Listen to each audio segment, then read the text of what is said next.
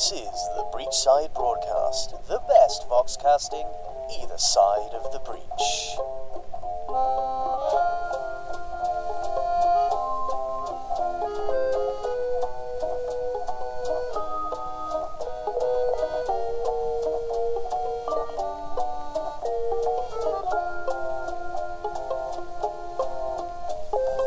That was Percy Winston with your community health programme.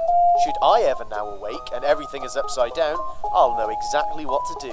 Thank you, Percy. Learning is all very well and good, entertainment is just as noteworthy.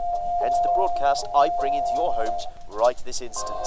Humbly, I bring you Tales of Malifaux. I am your announcer. In case you had forgotten what happened last time, between you and me, that would not be an advisable course of action. There will be a test. We had left our two inept heroes on the cusp of a duel. Both had heard about a famous gunslinger living nearby, a man in possession of a weapon that even they couldn't lose with. That most legendary of guns, the blind man's iron. Hooper always placed 3 bullets on the table when he sat down in the saloon. He'd been doing it for as long as he could remember, and although there was no particular significance to the ritual, it scared the hell out of the patrons, and always guaranteed him a quiet drink. He sat in a choice corner table, sipping a mug of cool milk and watching the afternoon sun lance through the windows to turn the upright cartridges to fingers of brass fire. He'd been in town for 4 days, and today was the first day the barman hadn't broken into a sweat when he walked through the door. That was progress of a sort. Hooper had decided he quite liked the town of Bronze Gulch. It was quiet and unassuming, and had nothing in it to draw trouble. No bank, no railroad, no nearby ranch full of bawdy cowhands. Just a handful of decent folk scratching a modest living from the dry earth. This far into his dotage, Hooper was appreciative of the tranquility. At the ripe age of 120, he slept 4 hours a night and existed on a diet of soup and soft fruit. He travelled a lot of rough road, and had experienced his share of excitement. These days he was happy with a juicy peach and some shade from the midday sun. The barman came over with a clay jug of milk. "A refill, Mr. Hooper?" The ancient gunslinger shook his head. "This is fine, son." The man nodded, glanced nervously at the bullets and forced a smile. "My wife's got some lovely barley and onion soup on the stove. Should be ready in half an hour or so." Hooper smacked his old purpled lips. "Sounds good. Put me down for a bowl." The barman retreated, looking relieved that the old gunslinger was so easy to placate. It was true that most everyone was respectful when they found out who he was. With the blind man's iron on his hip, it was difficult not to be recognized. The distinctive triangular bullet drum and the glowing butter-colored soulstone set into the knotwood grip made the gun almost impossible to miss. He drew it surreptitiously and regarded it under the table. The grip was worn smooth and fitted his hand perfectly from almost 100 years of use. The engravings that had once covered the barrel had all but vanished with the erosion of time, but the potency of the weapon was stronger than ever. He could feel it prickling against his skin like static. Hooper didn't remember how many men he had killed with the pistol, but he knew that it drew strength from every death, and over the decades its power had magnified. He slid it away, almost shamefully, pushing it deep into its holster and going back to his milk. Legends were funny things, utterly detached from the truth, and yet it was the legend that everyone remembered. A man stepped into the saloon. He looked utterly out of place with expensive clothing and an ornamental gun belt. He was resting his gloved hands on his pistols, in what he wanted to be a casual manner, but to the old gunslinger it looked more like insecurity. Hooper's eyes met this new arrival's, and he knew in that instant that his pleasant stay in Bronze Gulch was drawing to a rapid close. That had to be him. That wrinkled old bald guy in the corner. A good gunfighter would always sit with a view of the door. The way he met Hiccup's gaze was another clue. No curiosity, no fear, just cool appraisal. And there were the 3 bullets standing on the table. Hiccup swallowed at the sight of them. What's that all about? The blind man's iron only held 3 rounds. Was he suggesting it was available for hire? Or they had unloaded the gun? If so, Hiccup's luck was improving. Still, the bullet sitting there openly on the table made him unaccountably nervous, and he went to the bar rather than directly to the old man. The bartender had a guarded expression of disapproval on his face, but made no outright mention of the guns on Hiccup's hips. He took a bottle of whiskey and 2 glasses, and walked back across the room. The old man watched him come. He was drinking from a mug, but he set it down as Hiccup drew near. "Help you, youngster?" the old man grunted when he reached his table. Hiccup wasn't certain how to respond. Would it be considered rude if he sat down uninvited? Should he be cordial? Obsequious? Should he use bravado? Would Hooper respect a show of strength as befitted a fellow gunfighter? Would he take it as an insult? "You lost, kid?" the gravelly old man asked. Hiccup realized he was standing there with his hands full and still hadn't spoken. He sat down abruptly, realized what he'd done, and almost stood again. "Kid?" The old man leaned forward a touch on his seat. "You okay?" Hiccup licked his lips and cleared his throat. "You Bark Hooper?" The old man watched him for a while, not in any hurry to speak. "Heard of him," he commented eventually. Hiccup cleared his throat again. That wasn't the answer he expected. "Are you Bark Hooper?" he asked again. The old man crinkled his face. "What's the matter, kid? He owe you money or something?" "Money?" Hiccup was confused. "No. You sure seem to be in an awful rush to meet him." "I have a job for him." The old man settled back in his chair and took another drink from his mug. "He's retired." "So you are Bark Hooper?" "Not me, kid," he said. "You just bought your whiskey from him. He runs this place." Hiccup twisted in his seat. The bartender? That guy looked no older than 50 and would probably have jumped 10 feet in the air with a good boo. He turned back to throw scorn at the old man's deception and found a finger pointing at his face, the gnarly thumb cocked back like a hammer. "Bang," Hooper said dryly. Hiccup felt his face flush. Here he was, thinking about just pistol-whipping the old fool and strolling out with his famous revolver, and he'd been blindsided like it was the easiest thing in the world. He banged the whiskey bottle down on the table hard enough to rattle the bullets. "What in blazes was that for?" "That there's a free lesson how to get as old as me," the wrinkled man said, lowering his gun. His hands were so wrinkled and calloused they looked like dried wood, but his long fingers were steady when he set them on the table. There was no hint of a tremor. That also worried Hiccup. "That's the only one you get," Hooper continued. Hiccup thrust out his chest, hoping to salvage some dignity. "Do I look like I need a lesson?" The old man looked at him over the rim of his mug. "Yep," he said. "I'd come here to offer you a deal," Hiccup said, setting a shot glass in front of Hooper. "Thought you'd join me in a drink." "Can't drink that rot gut no more," Hooper grumbled, pulling a face. "Too many cheap bottles in too many backwater towns. Milk's all I take these days. That and a little prune juice to keep me reg'lar." He grinned for the first time. Hiccup uncorked the bottle and poured himself a shot. "I have a job for you, Mr. Hooper.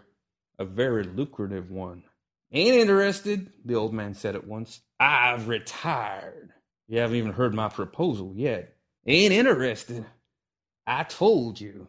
"But, son," the old man cut in, annoyance beginning to squeeze his wrinkled face.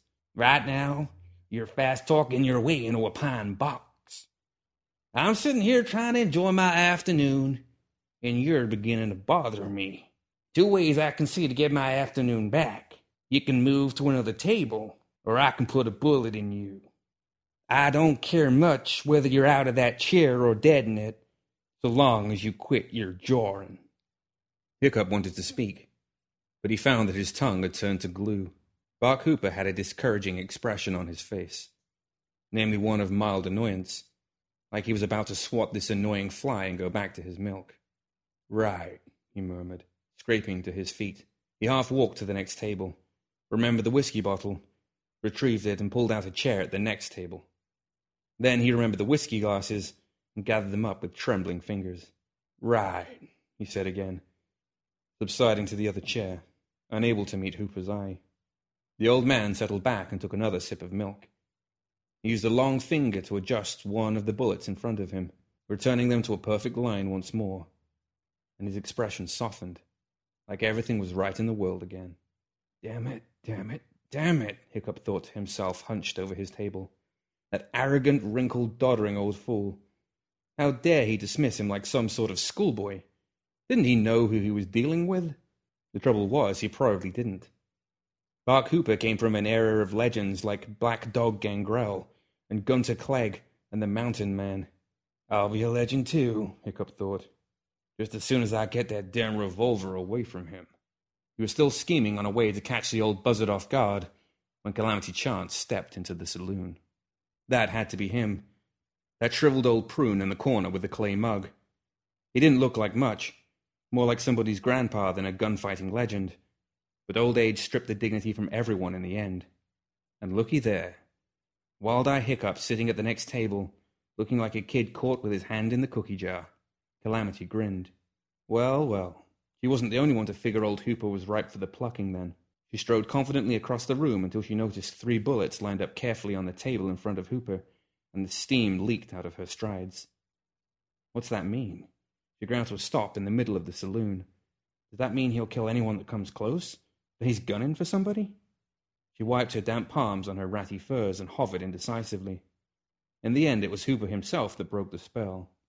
"Help you, ma'am?" he asked. "Hooper? Bark, Hooper?" she asked. The old man took his time observing her. "Heard of him?" he said. "Mr. Hooper, my name's Calamity Chance, and I was hoping to take a moment of your time." "You've done that already," he said. It was difficult to read the old man. His face was very still, and she couldn't be quite sure whether he was gently pulling her leg or suggesting she should be someplace else. She glanced at those bullets again and swallowed.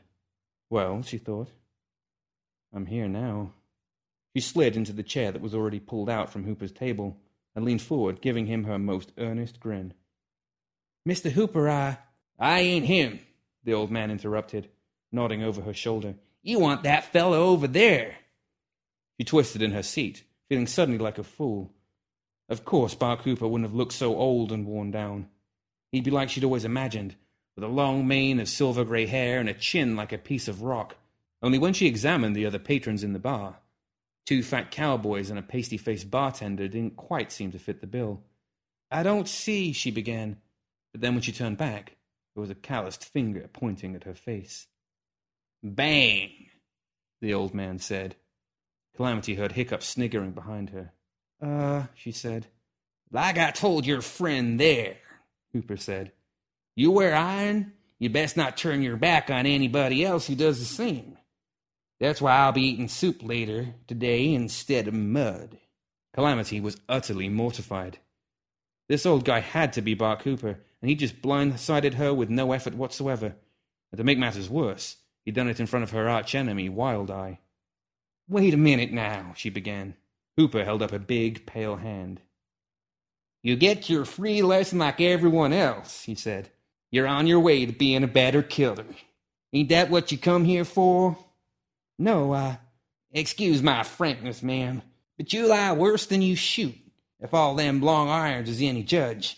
Never understood the need to have more guns than hands, unless you plan to do a lot of missing." "Well, in case you hadn't noticed, missy," Hooper said, leaning close. "This conversation is now over. I'd be duly grateful if you vacated my table." Calamity stared, slack-jawed. This wasn't how it was supposed to happen. Hooper was meant to be a trembling, trusting old fool who'd fawn appreciatively when she helped him up to his room where she could club him like a seal. He wasn't meant to ridicule her in front of that chuckling rodent Wild-Eye and then dismiss her like she was some sort of servant. She rose to her feet, indignant. "Now, just the darn—" "You get the same choice as your friend there," he interrupted. "You can walk out, or I'll have the Undertaker drag you out. Either way is fine with me." Wild-Eye was giggling at her back, and she immediately did what all cowards do in such circumstances. She rounded on the weaker opponent. "You think that is funny, you varmint? Why don't you do like Mr. Hooper says and get on out of here?" Hiccup sneered. "Leave the men to talk business."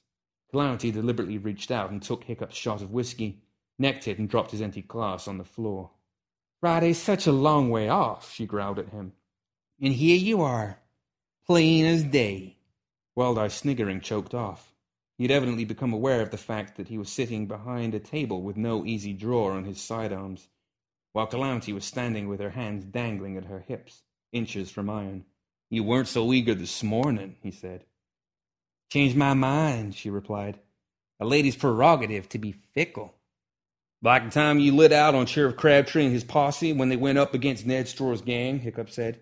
After you were paid, of course.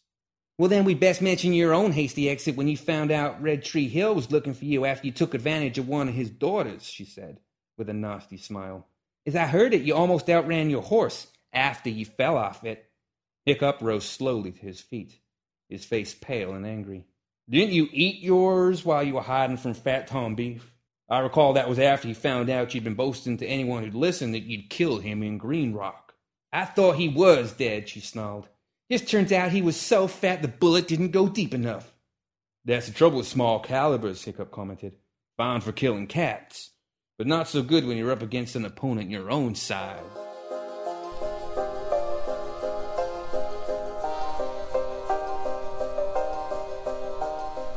Now for a word from our sponsor.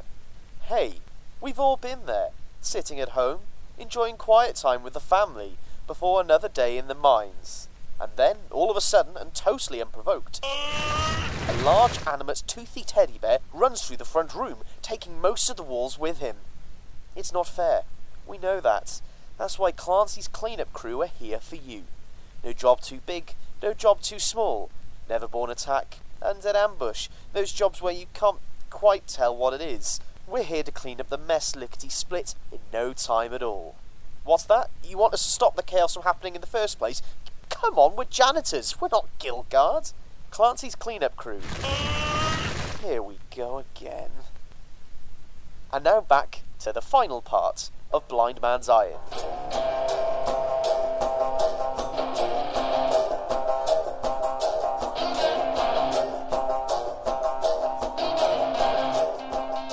Hooper watched the two of them bickering. There was obviously bad blood between them, but this arguing was making his head ache, and to top it off, his milk was getting warm. Frowning and muttering, he drew the blind man's iron and broke the barrel to check the load. 2 chambers were loaded, the third empty. The ancient revolver had a hair trigger, and he had learned long ago to leave the hammer on an empty chamber. Well, 2 ought to be enough. He snapped the gun closed and struggled slowly to his feet, old knees trembling with the effort. The peacock was the first to notice him rising with the gun in his fist and took a terrified step back. Hooper felt the blind man's iron throb in his hand, and the other man's eyes washed over with a honey glaze in the same instant. Him first, then, he thought. Hiccup saw Bark Hooper getting to his feet, and then he saw he'd drawn his legendary pistol. It was right about then that he panicked. He went for his guns as fast as he could, but the sun seemed to come through the window right at that instant, and his vision turned the color of wheat. Even as he was clearing Mary Beth and Marjorie Ellen from their holsters, the old man was moving. Unnaturally fast for such an oldster, he somehow got around to the right, almost to the bar before Hiccup could draw a bead. Calamity's face turned from a puckered frown into a gape of horror as he skinned his irons. She staggered backwards, clawing for a pistol of her own, half drawing it along with a handful of fur coat. Hooper was the real threat, however, and Hiccup fired at the old coot as he danced up onto the bar. His first shot blew splinters from the wood at Hooper's feet, and the second shattered a bottle between his legs. The sun was making things difficult.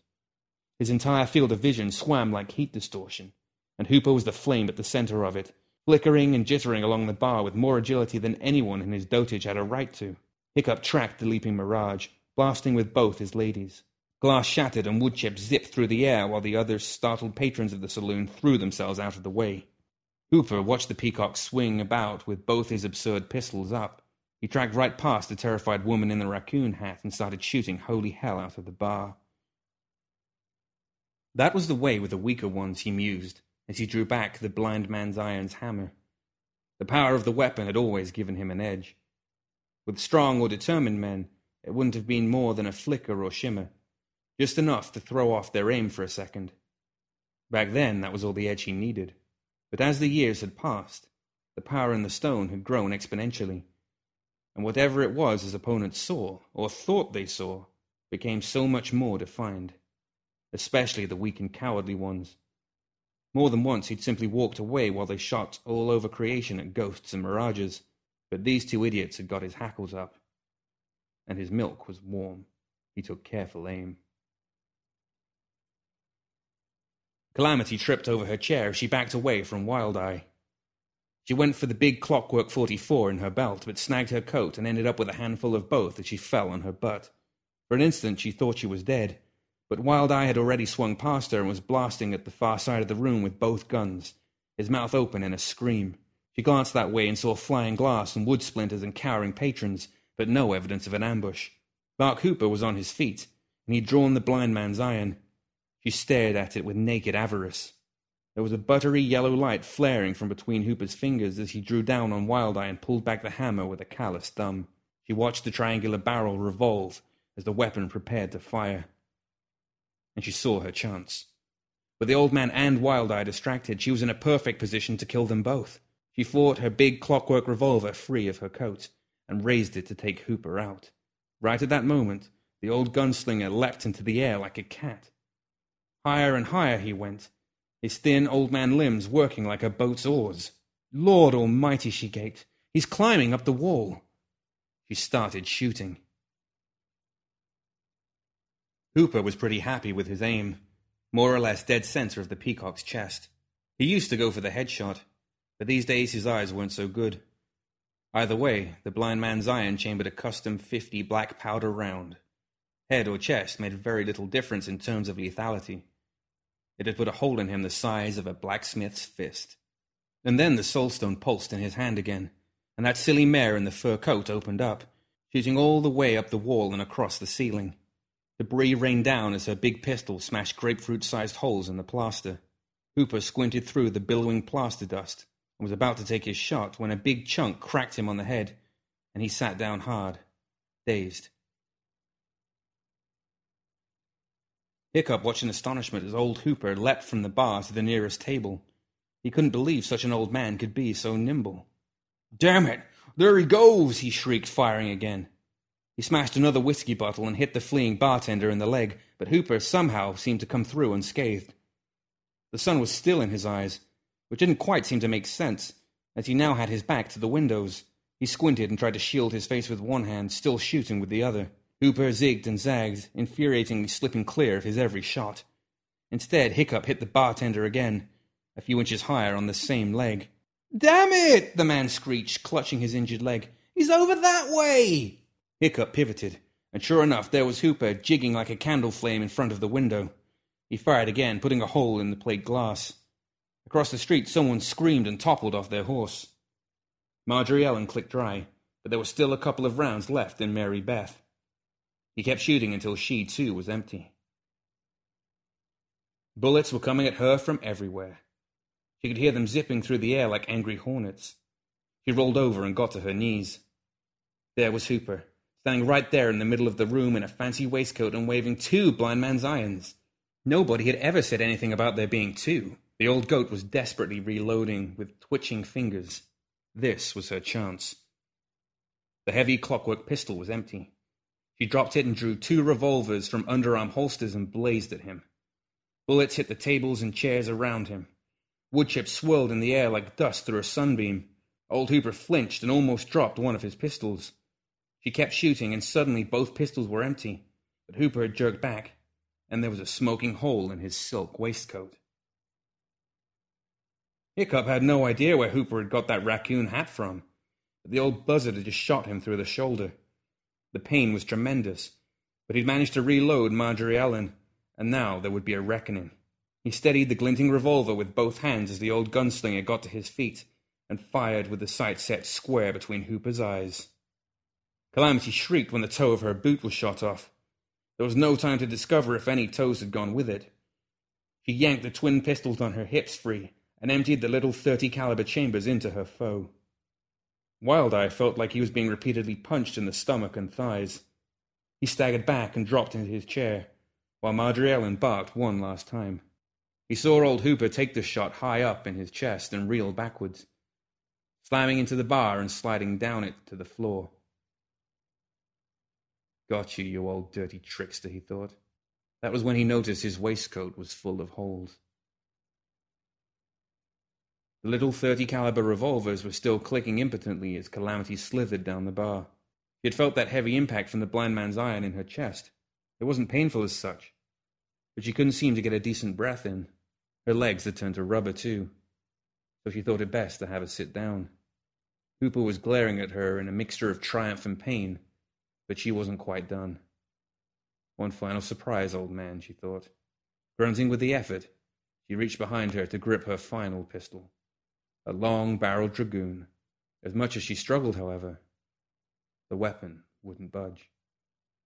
Hiccup sat there, feeling the life draining out of him. He felt incredibly heavy, and both his pistols were empty. They seemed such a long way away on the end of his arms that he decided it would be too much effort to reload them again. He was fairly certain that Hooper was dead, and so he allowed himself to relax into the chair. The room was starting to whirl about his ears, and so he thought that letting his head flop back and his mouth hang open might be a good idea too. Calamity strained with the last of her strength, and with a loud ripping of fabric, triumphantly drew her dragoon pistol, along with her pantaloons hanging from the end of the barrel. "Oh, darn it," she bubbled. "Not again." She slumped over, quite dead, and as she hit the floor, the dragoon fired. The bullet punched another hole in the ceiling, but her silky drawers snapped high into the air, whereupon they spiraled lazily down to settle delicately over Hiccup's upturned face. Hooper groaned as he righted himself, delicately touching the raw knot on his head. For several minutes he thought he was having a nightmare. Screaming and gunfire were often all he remembered in the morning, but when he opened his eyes, he was sitting in a chair, and all around him was carnage. The walls and furniture were all bullet-chewed. There was hardly a mirror or piece of glass left in the place. A mist of gunpowder smoke hung in the air, and there was a fella over there in a chair, dead as a nail, with a woman's pantaloons on his face. Hooper had seen a lot of strange stuff in his time, and he was pretty sure that ranked up there with the best of them. The raccoon woman was slumped against the bar a little way off, just as dead. "Oh, well," he said to himself, and struggled to his feet. As he was dusting plaster off his clothes, he noticed a young, dirty blonde boy peering in at the wreckage with big round eyes. "Get on out of here, boy," he grunted. "No need for young'uns to see this." "They said Friday," the boy complained. "They wasn't going to fight till Friday." "I suppose one day's as good as another to get yourself killed," the old man mused. "Mr. Hooper, can I see your gun?" The old gunslinger was picking the bullets up from the table. "Whatever for?" "So's I can see them dead folks' names scratched in the bullets." "Oh, that?" Hooper snorted. "I made that up." The boy looked aghast. "So the stories, they ain't true? About you killing Two Barrel Pete and Pierre the Bull and all them others?" "Oh, I killed them, all right," Hooper acknowledged, shuffling toward the door. "Only I didn't scratch their names into nothing. Didn't even know who I was gunning against half the time. Not till later, anyways. No, I just started that old tale up to keep people off my back. Not many men willing to speak up against you when they think you got a bullet with their name on it." The boy was still looking at the bodies. Hooper patted him on the shoulder. "Smoke and mirrors, son. Misdirection beats a quick gun hand every time. Besides, when you're thick as a tree stump like them two over there, they're more than capable of doing themselves in without me even getting involved. So," the kid was frowning with concentration, "if you don't scratch people's names on the bullets, what does the blind man's iron really do?" The old gunslinger grinned. "Ah," he said, "now that is another story." And with that, Buck Hooper hobbled out into the afternoon sun to find a nice peach.